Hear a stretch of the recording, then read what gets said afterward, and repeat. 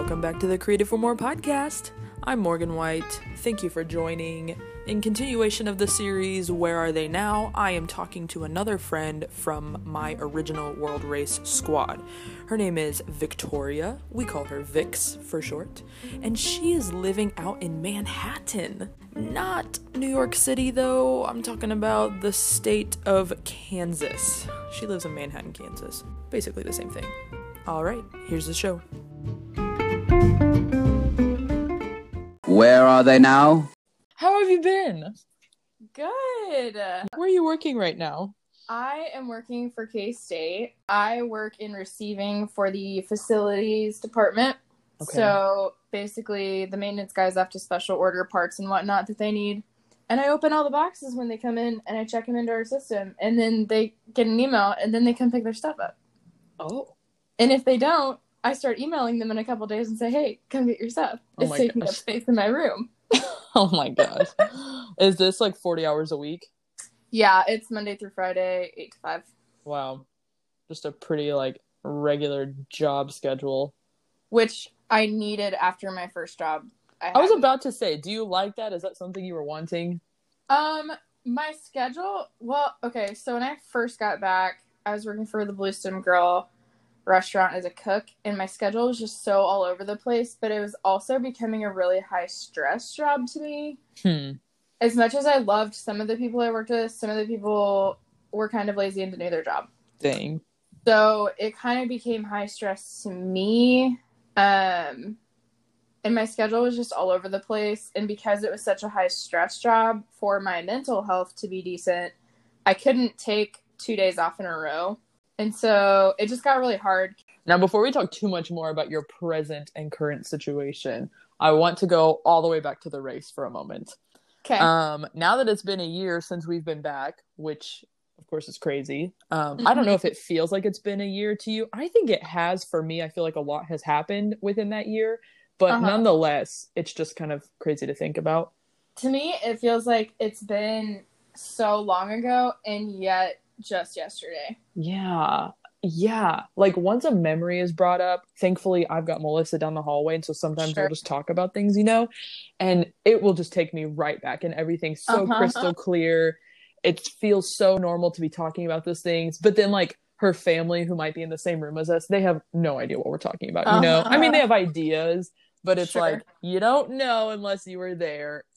But all right, I guess I just want to ask you, now that some time has passed, I feel like some things, we'll never really see the full fruit of it, until later down the road. It could take a few years, or I don't know, once you like start meeting more people or your life is just progressing a bit more, then you'll be like, oh yeah, like this thing from the race, whatever. But just currently where you are, what do you think sticks out from the race for you personally of like, this is a lesson I learned, or this is what God was definitely trying to do in my life during that year? Like, what really sticks out? So I kind of have three. Yeah. I mean, leading into the race, I was focused a lot on storytelling because I just really I love the process of writing and reading. Like, I'll dive into that more later when we're talking specifically about storytelling, but storytelling was a huge thing for me on the race. And alongside that, I would say community and leadership. I think my church here in Manhattan is really stepping into a new season of really digging into missional community and what that looks like. And because we lived that on the race, like it's prepped me to help lead that a little more, I think. Wow. So that's like a lot of new things going on. But I think even just like in the house that I'm now living in, just like I lived with a family when I first got home. And so now having people closer to my age living with me, like we can just sit and talk about the Bible and things, and it's not weird. And we can like, I don't know, just like hear each other out. Yeah, you're like all in a similar stage of life. Yeah.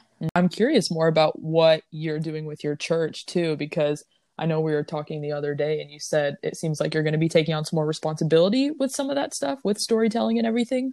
Yeah. Shoot, I guess it's been about a month ago. Our pastor, Josh, wanted to meet to talk about me taking over social media stuff. And so social media is something that I think is really bittersweet. I think, obviously, we can get very consumed by it, and we can play the comparison game on there and a million other things. But I also think there's this aspect of simple storytelling that's huge. And I think a lot of people are catching on to that more and more. But, I debated for a while because I was like, I don't know if this is taking on too much. Mm-hmm. I don't know if this is like something else I should be stepping into, because I did graphic design for a pretty long time before the race in different seasons, and that's what I majored in. And I was just like, I don't have the creative capacity to do this right now, I don't think. But the more I thought about it, the more the storytelling aspect drew me into it. And so we met again like a week or two later, and I accepted doing that. And I told Josh, he's like, gave me the lowdown on everything. And he was like, well, do you have any questions, concerns, or that? And I was like, I don't want to focus on the design aspect necessarily of this. I said, I really want to focus on storytelling, because that's where people get connected, and that's where people just like come alive, because somebody tells their story and they're like, oh yeah, me too. And so the beauty of like the branding in the season we're in, it's very simple and it's more photography based, which I think is good. I think a lot of things can get over designed, and I think having that minimal design aspect along with the storytelling, because the picture can draw you in, and then you read, sometimes you get sucked into reading these stories on Instagram that are paragraphs long. Right. But so I just started that, and eventually that will grow into a team and not just me. But so yeah, I'm excited for that. I'm excited to dive into storytelling more and focusing on photography a little more. It's different to me than design. Yeah. Is really important. But I think there's this other like creative outlet coinciding with storytelling that I think is really a cool opportunity. Cool. I feel like you're going to be a great fit for that position. I know we talked about that earlier, but I think I would like to go ahead and talk about the storytelling side of things now, because I mean, like you said a second ago, there is so much about communicating information through story draws people in because it's relatable. And they're able to identify with the story and be like, oh, I've kind of experienced something like that. Or that's something I have never experienced, but like I relate to that feeling that you have.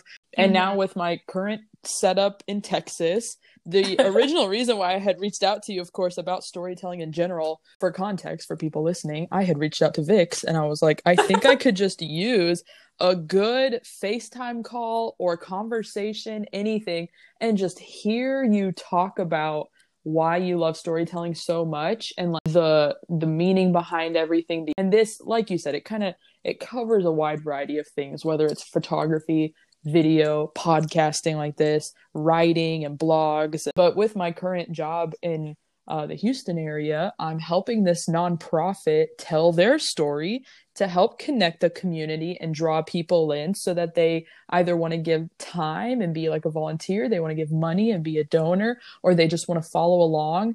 Maybe they learn something about substandard housing or about poverty in general. And so for the next year, I'm just going to try to help convey this vision, this message and stuff to like a random Texas county, or to whoever wants to follow along, I guess. But I can already see potential for me to hit spots of like, is what I'm doing actually making a difference in this organization, one, or in this area, two? Like, is what I'm doing on my little computer, on my phone, the pictures that I'm taking, the stuff I'm trying to write up, is it actually making a difference?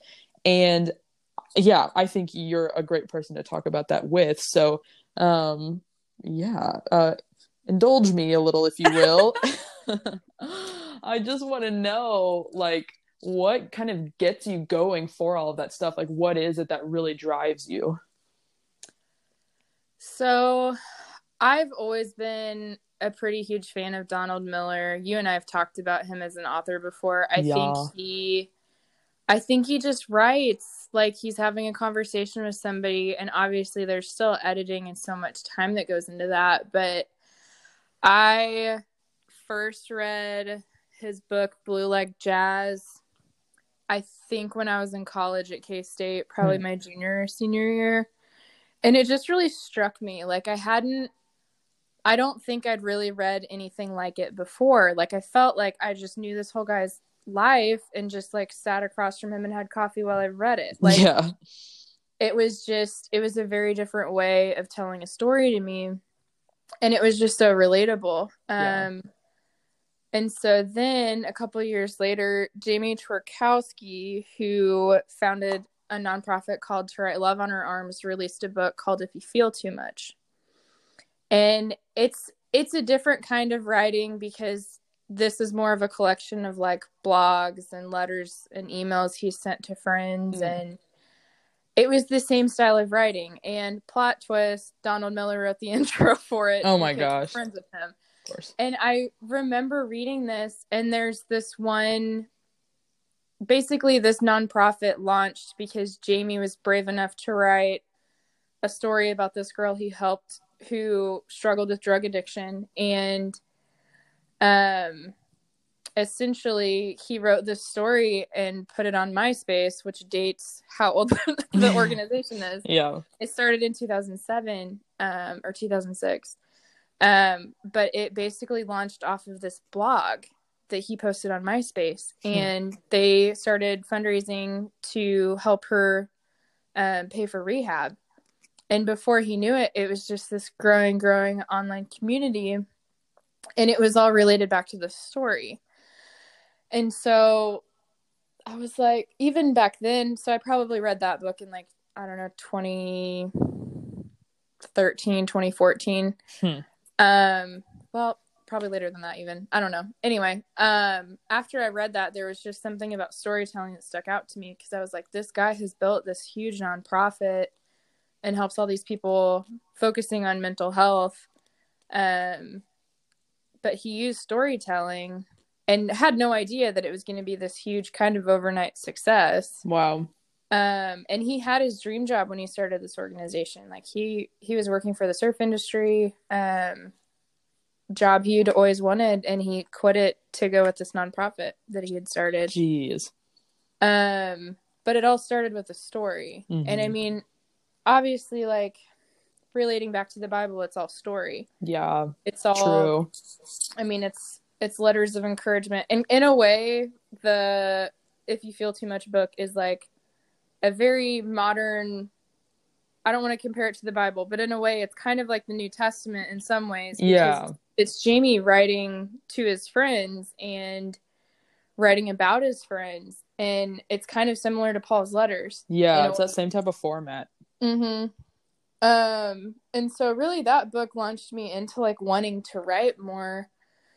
And then a couple years after I read that book for the first time, I applied for the race. Okay. And then we had to blog every week. Yeah. Did you? On the race. I did. Okay. I actually may have even surpassed that by just about some months. Oh my gosh. Of course. Because I don't know, it's like you want to tell every single story from the field, but there's no way to tell every single story from the field. Yeah. And I think I just had a lot of, leading up to the race from when I got accepted to when we even went to training camp, I just had a lot of life happening. I had a lot of hard things happen. And I just wanted to share that with my donors, with squad mates. And I mean, I don't know. I think writing allows people, for me, writing allows people to know who I am, but also sometimes hard things happen and you just need to know that you're not alone in them. And so I think sharing the hard things through storytelling actually releases other people to get healing. Wow. Because they continually think that they're the only one in that. Yeah. They're never going to be able to get healing from it. If they hear you share your story and what you're struggling with and it's similar to theirs, they're like, oh, I'm not the only one. Yeah, I think you're so right too that sometimes whenever we're kind of in the creative process, we forget that it's a two-way street. Like it is doing something for us as we release the story, as we release the words and we're writing it down, we're putting it on paper, whatever. And like that in itself is like a healing experience and it's a way to document it maybe and refer back to it later, but it is also oftentimes doing something for the reader, like informing them, giving them something, yeah, that they can feel like they relate to, be like, this person understands what I'm going through. That's amazing to know I'm not alone. It's both of that, like so often. Yeah, for sure. And also, like, even thinking back on when I was applying for the race, I read a friend of mine who was already an alumni. He got back a little over a year before we left. I got coffee with him, and a couple of weeks later, he shared this girl's blog with me. Her name is Juliana. She's from Colorado. He sent me this blog and said, hey, I really think this blog will help you navigate some things that you've been through. And I proceeded to read this blog, and I was just completely dumbfounded. I was like babysitting for a friend of mine while I was reading it. The kids were in bed, and I was just like crying in the living room reading this blog. Wow. And so that blog that I read not only allowed me to get healing, but was a springboard for me to apply to go on the race. Oh my gosh. So it was just like super wild. Yeah. But yeah, so like not only does it allow people to get healing, but it can also be the start of an action step for someone else. Oh, that's so cool. Do you think, okay, so like you said, you were very consistent with your blogs, which I think is amazing because if anybody is not a part of the world race world, you might not realize that writing blogs is kind of this notorious idea for being like annoying or like a have to for a lot of people. There's plenty who like want to do it. And I think even the squad that I went back to alumni lead, they had a much more positive view about it than we did. But our squad also just hated doing most things that we like were forced to do, you know? It's like true. If it was watching journey markers, watching these videos and then talking about it together. Journey markers. Or writing blogs. Both of these things are good things, but it's just it made They're very good. Yeah, it's like it made most people just go, do we have to? So the fact that you were consistent with it and I think had a good attitude about it already says a lot. Were there other forms of storytelling for you that you tried on your race that you think also made a difference for yourself or for others? So I really wanted to do vlogs, but I just really couldn't get into it. To me, like, I love doing graphic design type stuff, but video editing to me is like a whole nother ball game, and I feel like it just sucks life out of me. Yeah. Because I feel like it's so time consuming to do it really, really well. Man, it really is. And so like I started like 2 different vlogs, and I never finished either of them. There was one time when we were in South Africa, Krista was on my team. Gosh. And she let us take over her vlogs for the month. Oh my gosh. So each week, so it would have been that month and I think Nicaragua too. Wow. So we recorded all of the footage for our own vlog, and then we put it all together on her iPad. And it was actually really fun and not that time consuming. But I think because I was doing it for someone else, It had a little bit different effect for me. But yeah, it was really cool to get to do that. And I wish I would have done that more. But I think with blogging each week, I feel like there was always one story that was worth telling. But with blogging, I felt like I would have always made it too long. Yeah. If you're doing different video, it's easier to tell one story through writing, I think, than to go over like an entire week in a vlog. Yeah. And some people were better about the format. Like, shout out to Krista.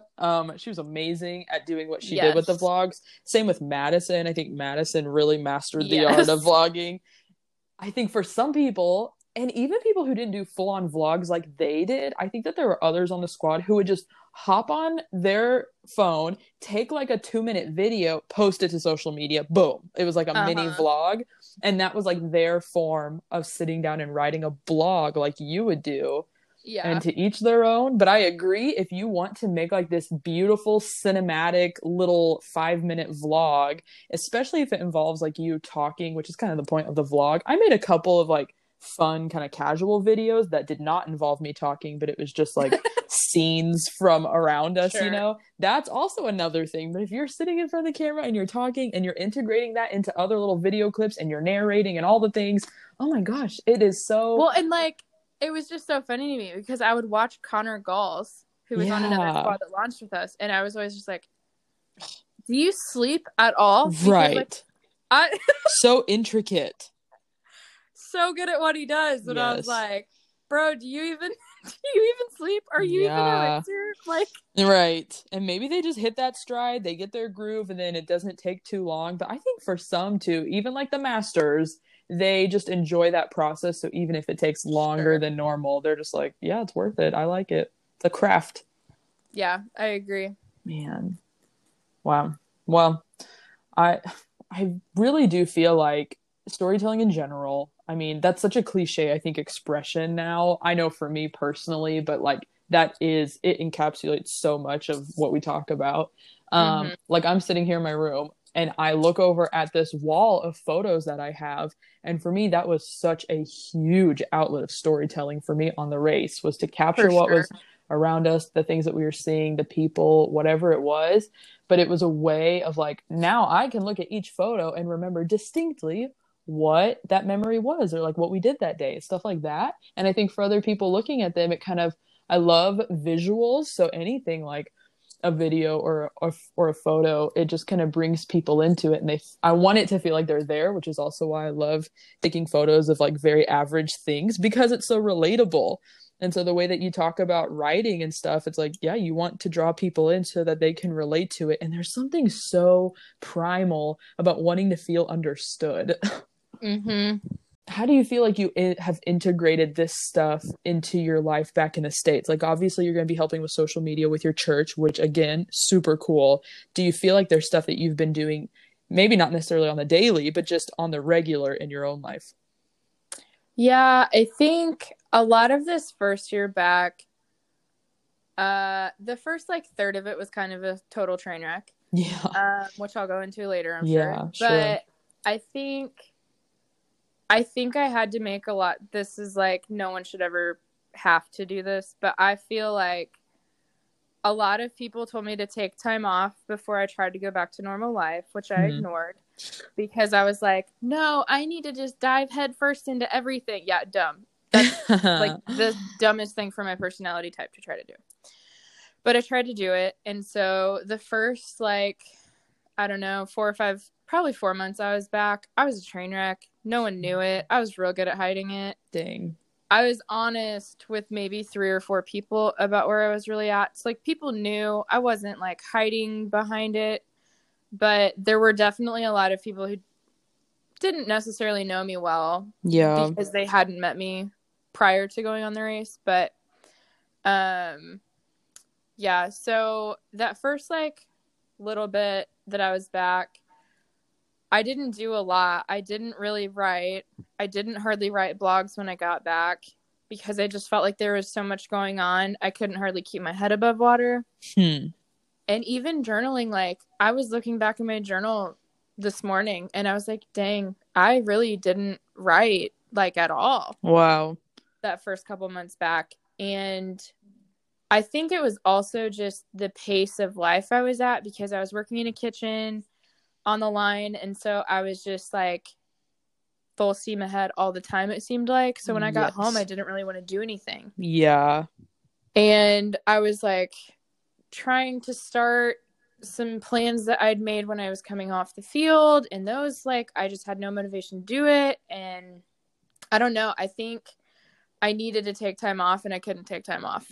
Wow. It's kind of what happened. And so then probably around my birthday in February, I slowly started posting more stuff on social. I started posting stuff from a year ago on the field. And I think that really started helping the people I was hanging out with and was around.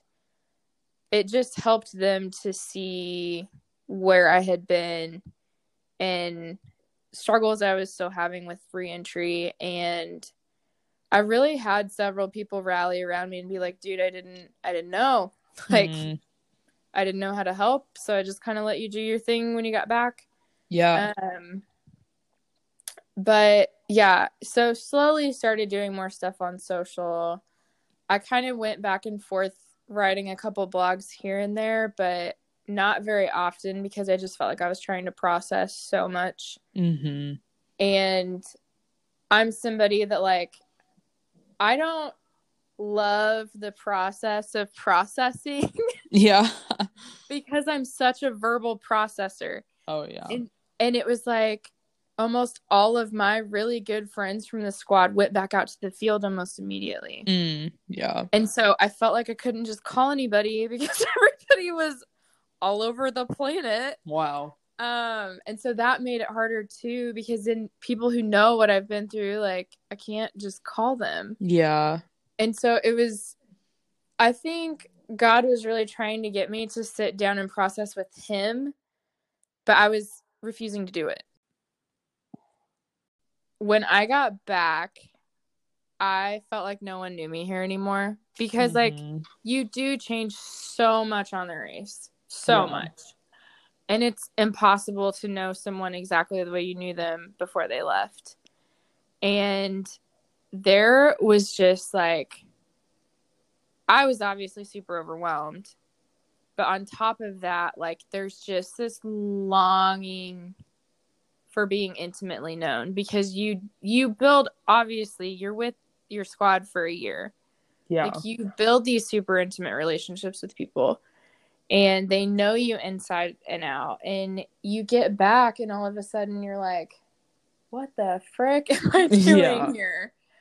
And so I started filling that with a lot of just super, super unhealthy stuff. Like, I probably drank more whiskey the first 6 or 8 weeks I was home than I had in the last, like, 3 years combined. Oh my gosh. And there was a guy that I was hanging out with that was just super unhealthy. He was not a believer and didn't really care about me as a human. And there were a lot of nights that a lot of not great things could have gone down, but I really, really feel like God just protected me through a lot of that. And it would have been easy to just, like, give in and let, I mean, at the end of the day, it was a longing for intimacy. Yeah. And I had someone who I thought was willing to, like, listen to me and be there for me and blah, blah, blah, who is also my drinking buddy. Not really a great combo. Yeah. And so I think too, like, just, like, knowing that you have people that you can reach out to when you're going through reentry is just, like, it's huge, and it totally changes how you walk through it. Yeah. I know I talked to Amy a ton on Marco Polo when I was walking through that. Our squad leader. Yeah.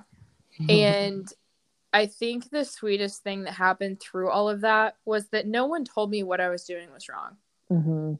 No one said, hey, stop being stupid. No one said, hey, you're making really bad life choices. Everyone just said, like, if you need to talk, I'm here. And they just kind of let me walk through it. Yeah. Because people also, I think, know me well enough that they were afraid that if they told me to stop, I was going to dive headfirst into it. Wow. Because I have this little rebel streak in me, and, like, I don't like being told no. Yeah. And so, yeah, it was like, even when I was walking through that, like, on the race, we talked so much about identity, especially the first couple months. And I think that got so ingrained in my head, because even when I was, like, drinking and hanging out with this guy all the time, like, even when I was talking to Amy about it, I'm like, this isn't who I am. I don't know why I'm doing this. Yeah. And she was like, you're right. It's not who you are. So maybe, I don't know, do something different. But even, it's just so funny, because you know when you're doing something wrong. You know when you're doing something out of character. And when you get so instilled in who you are on the race and you come home, like, most people probably from our squad acted out in one way or another when they got home. Yeah. But they were also talking to each other and saying, like, calling each other higher. It was kind of like feedback. Mm-hmm. We were also calling each other higher and saying, hey, that's not who you are. So, like, do something different. Do something that is who you are. But I think that was a really big part of me coming home, too. Because, like, Hannah Green was kind of one of my go-tos when I was walking through that season. And she repeatedly called me higher and was like, yeah, I've been struggling with that, too. Don't do it. Yeah. Like, okay, great. Yeah, that helps so much whenever the person can, like, identify with what you're walking through. Yeah, that's something that's been really heavy on me that I wrote it in a blog recently because I've backtracked and started doing a re-entry series. That's cool. I only have one left on it. Are you still using your World Race blog platform? So what would that URL be? It is, oh shoot. It's Vicky Pantle, VICKIE PANTLE .theworldrace.org. I just recently, like in the last month, started a re-entry series because I didn't necessarily want to write about re-entry when I was walking through re-entry because I feel like I needed space and time away from actually walking through it to speak to it. Yeah. And even tell that story, because when you're in the middle of a story, it's hard to tell. Yeah, sure. And so I've then since backtracked and started opening up about what it was like for me. Yeah. And I just think, I mean, it goes full circle back to storytelling. It's being vulnerable enough to share the hard things and say, like, hey, this is what I went through. Like, if you're going through this, you're not alone. And if you've already walked through this, like, you're also not alone in having walked through that already. Yeah. But yeah, I just really felt like that was something I needed to backtrack and go do. Yeah. So. It's like more reflective that way anyways. That's cool. Well, I appreciate you sharing that because I think that's a really valuable addition to our conversation. Would you want to go back to any of the places that we went to? Yes. Where? And why? Okay. So I would go back to Thailand. Well, I would go back to the Philippines just because I really loved where my team was. Okay. We were in Tacloban. We were in Tacloban City. So we were on a different island than everyone else. Yeah. I didn't love the heat, but I really, really, really loved the ministry team that we got to work with at Kids International Ministries. It was just a really, really sweet month. I had a lot of like hard identity things going on that month, but it was just like they loved us so well. Wow. Cared for us so well. And I just really loved, there were a lot of like high school girls that we got to work with there, and they were just really kind and sweet and super cool. All in all, like the general ministry we're doing, I just really loved it there. I wouldn't want to live there, but I really loved it. You'd go back and visit. Yes. Okay. And kind of the same with Thailand. I really loved Chiang Mai. I thought it was a really, really fun city. Yes. The coffee culture. Yes. Coffee culture everywhere. I mean, there were like 20 coffee shops within a mile radius. It was really impressive. Yeah. Yeah. And so I really loved the people there too. They were just really kind. And I don't know, I just really liked the feel of Chiang Mai. It kind of reminded me of Kansas City in some ways. Interesting. I don't even really know why, but kind of reminded me of like downtown Kansas City a little bit, and the coffee culture there. Wow. Yeah, I really loved Chiang Mai, so I would definitely go back there to visit. Cool. South Africa, Lesotho, I loved. We were in the middle of nowhere in the mountains. Yeah. And I would go back. I would literally jump a flight just to go watch the stars in Lesotho again. Gosh. Like, and that was just, again, a really sweet month. We did a lot of hiking because we did door-to-door stuff. Yeah. And our hosts were just super, super sweet. I woke up one morning and I was telling either Cody or Jacob about this dream that I had. I had this dream that we were all on a school bus. Like, our whole squad was on a school bus outside of Topeka, Kansas. And we, like, stopped at this random place that was kind of like Spangles, but it wasn't Spangles. It was, like, this 1950s fast food, kind of like In-N-Out. Oh, my gosh. And Cody bought me a chocolate milkshake. And then we got back on the bus and drove to my parents' house, but it wasn't my parents' house. It was super weird. Okay. But I was telling one of them about it the next morning, and our host, Peter, overheard me talking about it. And he went over to his wife, and he was like, we need to make them some hamburgers. They're starting to dream about hamburgers. Oh. And so all of this unbeknownst to me. And then, like, that night, they made us cheeseburgers. That is so sweet. We were all like, what? And he was like, Victoria was dreaming about cheeseburgers, so I just felt like we oh my god, cheeseburgers. Now, were they good?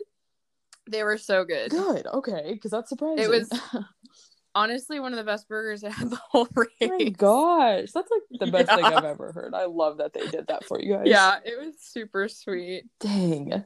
You also said South Africa too, right? Yeah, I really loved the ministry we worked with in South Africa. It was kind of hard in a way because the place we lived was beautiful. We worked with Impact Africa. Oh yeah.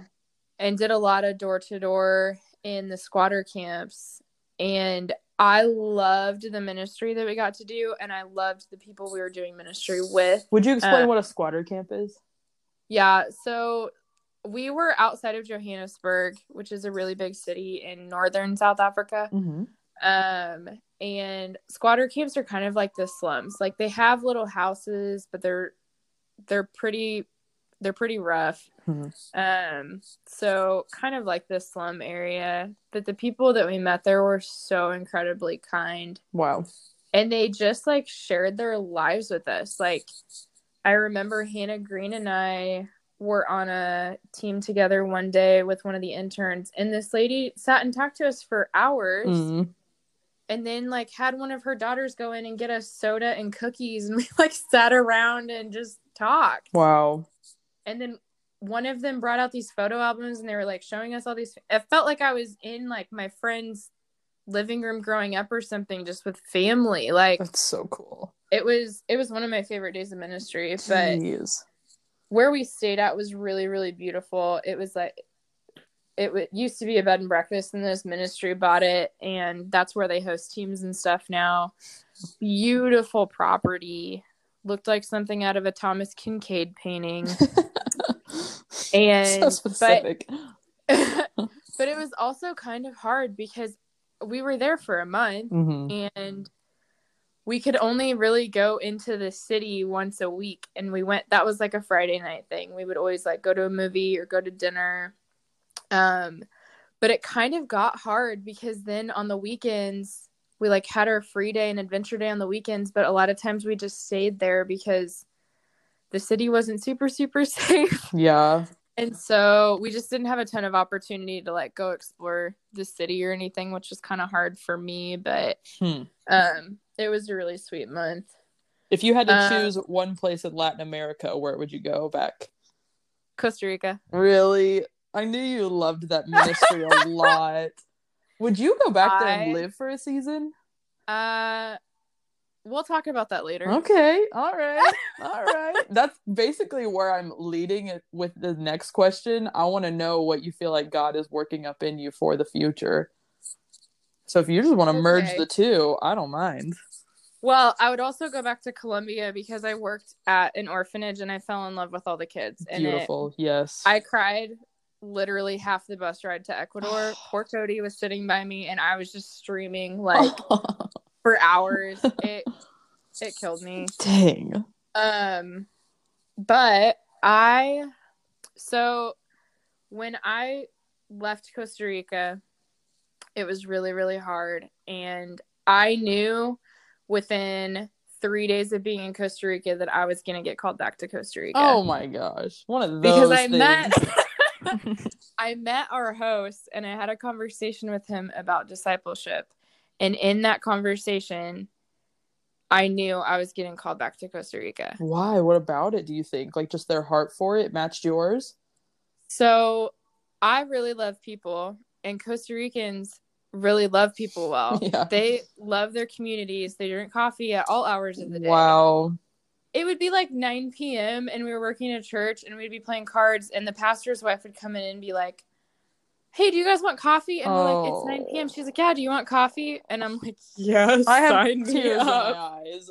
Just like thinking about how sweet and intentional they were. Yeah. And so we only worked at that church for a week, but then we went out to our host property and worked in a garden. Oh my gosh. And it was so funny because people asked me what my favorite month of the race was, and I always go to Colombia or Costa Rica, and they were like, oh, were you like on the beach and blah, blah, blah. And I was like, we were literally smack dab in the middle of the country, living on the side of a mountain. Wow. In a storage shed, in our hammocks. Your guys' pictures were crazy. I know. I could totally see how that location was just beautiful, first of all. And like, so, I mean, you guys, it looked like you were living in a jungle or something. But also how primitive it was really speaks to a lot too, that you loved that and how simple it was probably. It was just so funny because like we had a fully functioning bathroom that was just this like little shed. But I mean, there was a shower, there was a sink and a toilet, and like it all had normal plumbing. Like it wasn't, we didn't just have like an outhouse and bucket showers. Yeah. But I don't know, like our host and I were just so much on the same page with discipleship. And then later he starts telling me that he wants to start this discipleship school or like this discipleship program. And he wants it to be like 9 months to a year. And then, our last day there, he was like, I really want to meet with you guys and just like talk about your time here and blah, blah, blah. And like kind of debrief it, whatever. But what he didn't really tell us, or I don't remember him telling us, is that he wanted us to like cast vision on what this program was going to be like. Wow. And so we literally got to just sit down with Edgar and talk about what this program could be. And what we would want it to look like if we were going to it. Wow. And it was just, I was like sitting there with tears in my eyes half the conversation because I'm just like, gosh. What? Yeah, you're like, you like raise your hand and you're like, I think that I should be here and this is where we take it. What's even funnier is like we helped our host move to a different house. Oh yeah. But I was riding with him somewhere and he was talking about the discipleship school, and I was like, Edgar, this is literally everything I've ever wanted in my life. Oh my gosh. I was like, I feel the exact same way about discipleship, and I think it needs to be taught the same exact way you're thinking about teaching it. And he was like, well, God will bring you back when you need to come back. Oh, and I was just like, so what? Cool. And then our very last night there, we were having dinner at his apartment, and he was just like, oh my gosh, Edgar's such a prophet. And he was like casually prophesying over these huge things over each of us. Wow. So he kind of went around the room and talked to like each person, like we were all sitting there, but was like prophesying over each person. And he got to me and he just goes, Vicks, you'll be back. Oh my gosh. Like, what? What? You just start crying. I mean, basically. And it was just so wild. Like everything lined up so perfect. It's like the culture there, they care about people so much. Yeah. So much. And they're so intentional with people, and they love, it's like their whole community is not their family. It's like their whole community is their family. It's not just like their immediate family is their family. Yeah. Like they know everyone. And that's their family. Like their whole community acts like that. And it was just a really, really, it was just a really sweet month. I mean, I slept in a hammock, but that was also like some of the best nights of sleep I got the entire race. Wow. And I don't know, there was just something about it that it felt like home. And like we went to the beach one weekend to celebrate Caitlin's birthday. Oh yeah. That first weekend we were there. And that was really sweet. And then, I don't know, it was just funny because, like, I was sitting there doing my devotional one morning and I started making this playlist and I didn't know what to call it, but it was all of these songs that like remind me of Costa Rica. And so I just called it Home, and then I put like a bunch of emojis after it that just look like Costa Rica.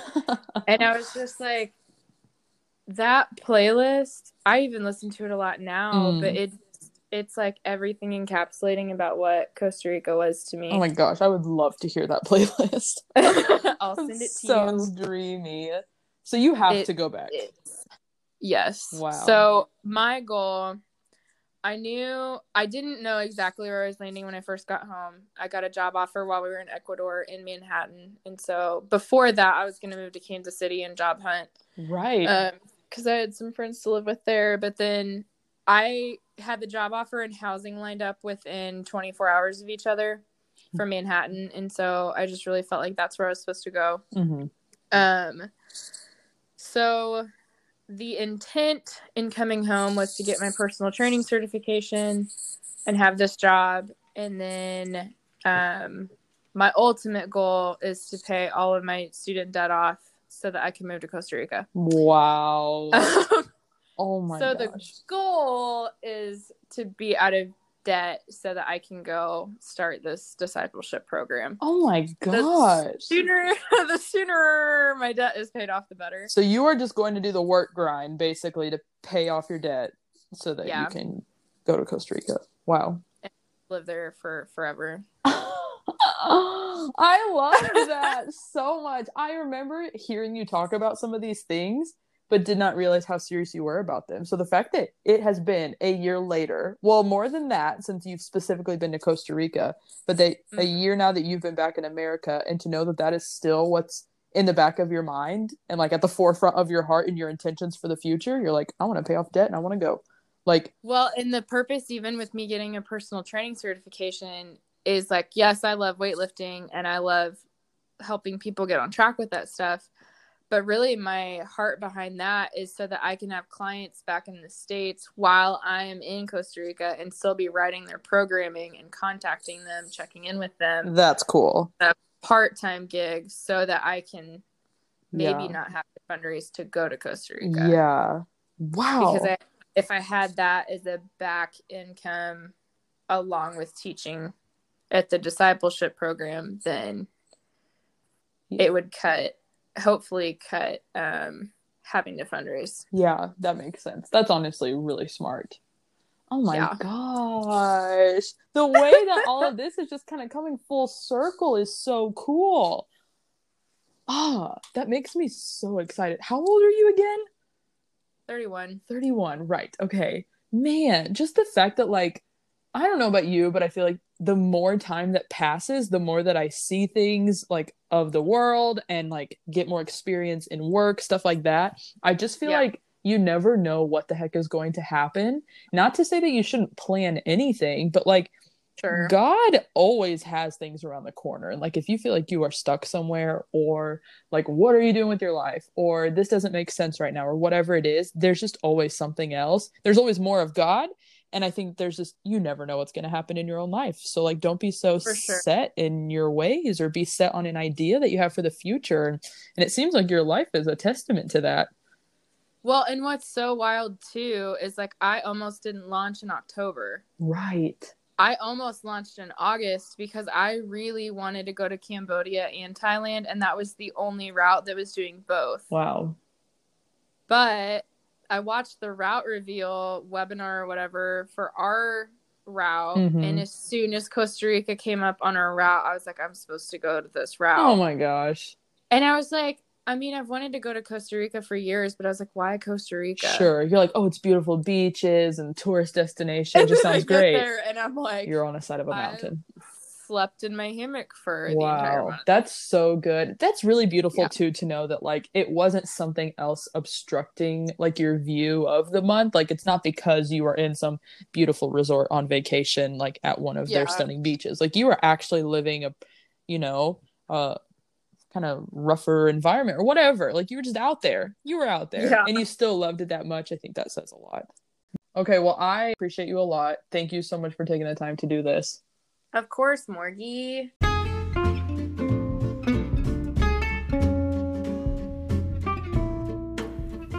my friend Victoria. What a gal. Special thanks to her for helping me with that recording, and I do truly hope that you enjoyed our conversation, and I'll see you the next time. Goodbye.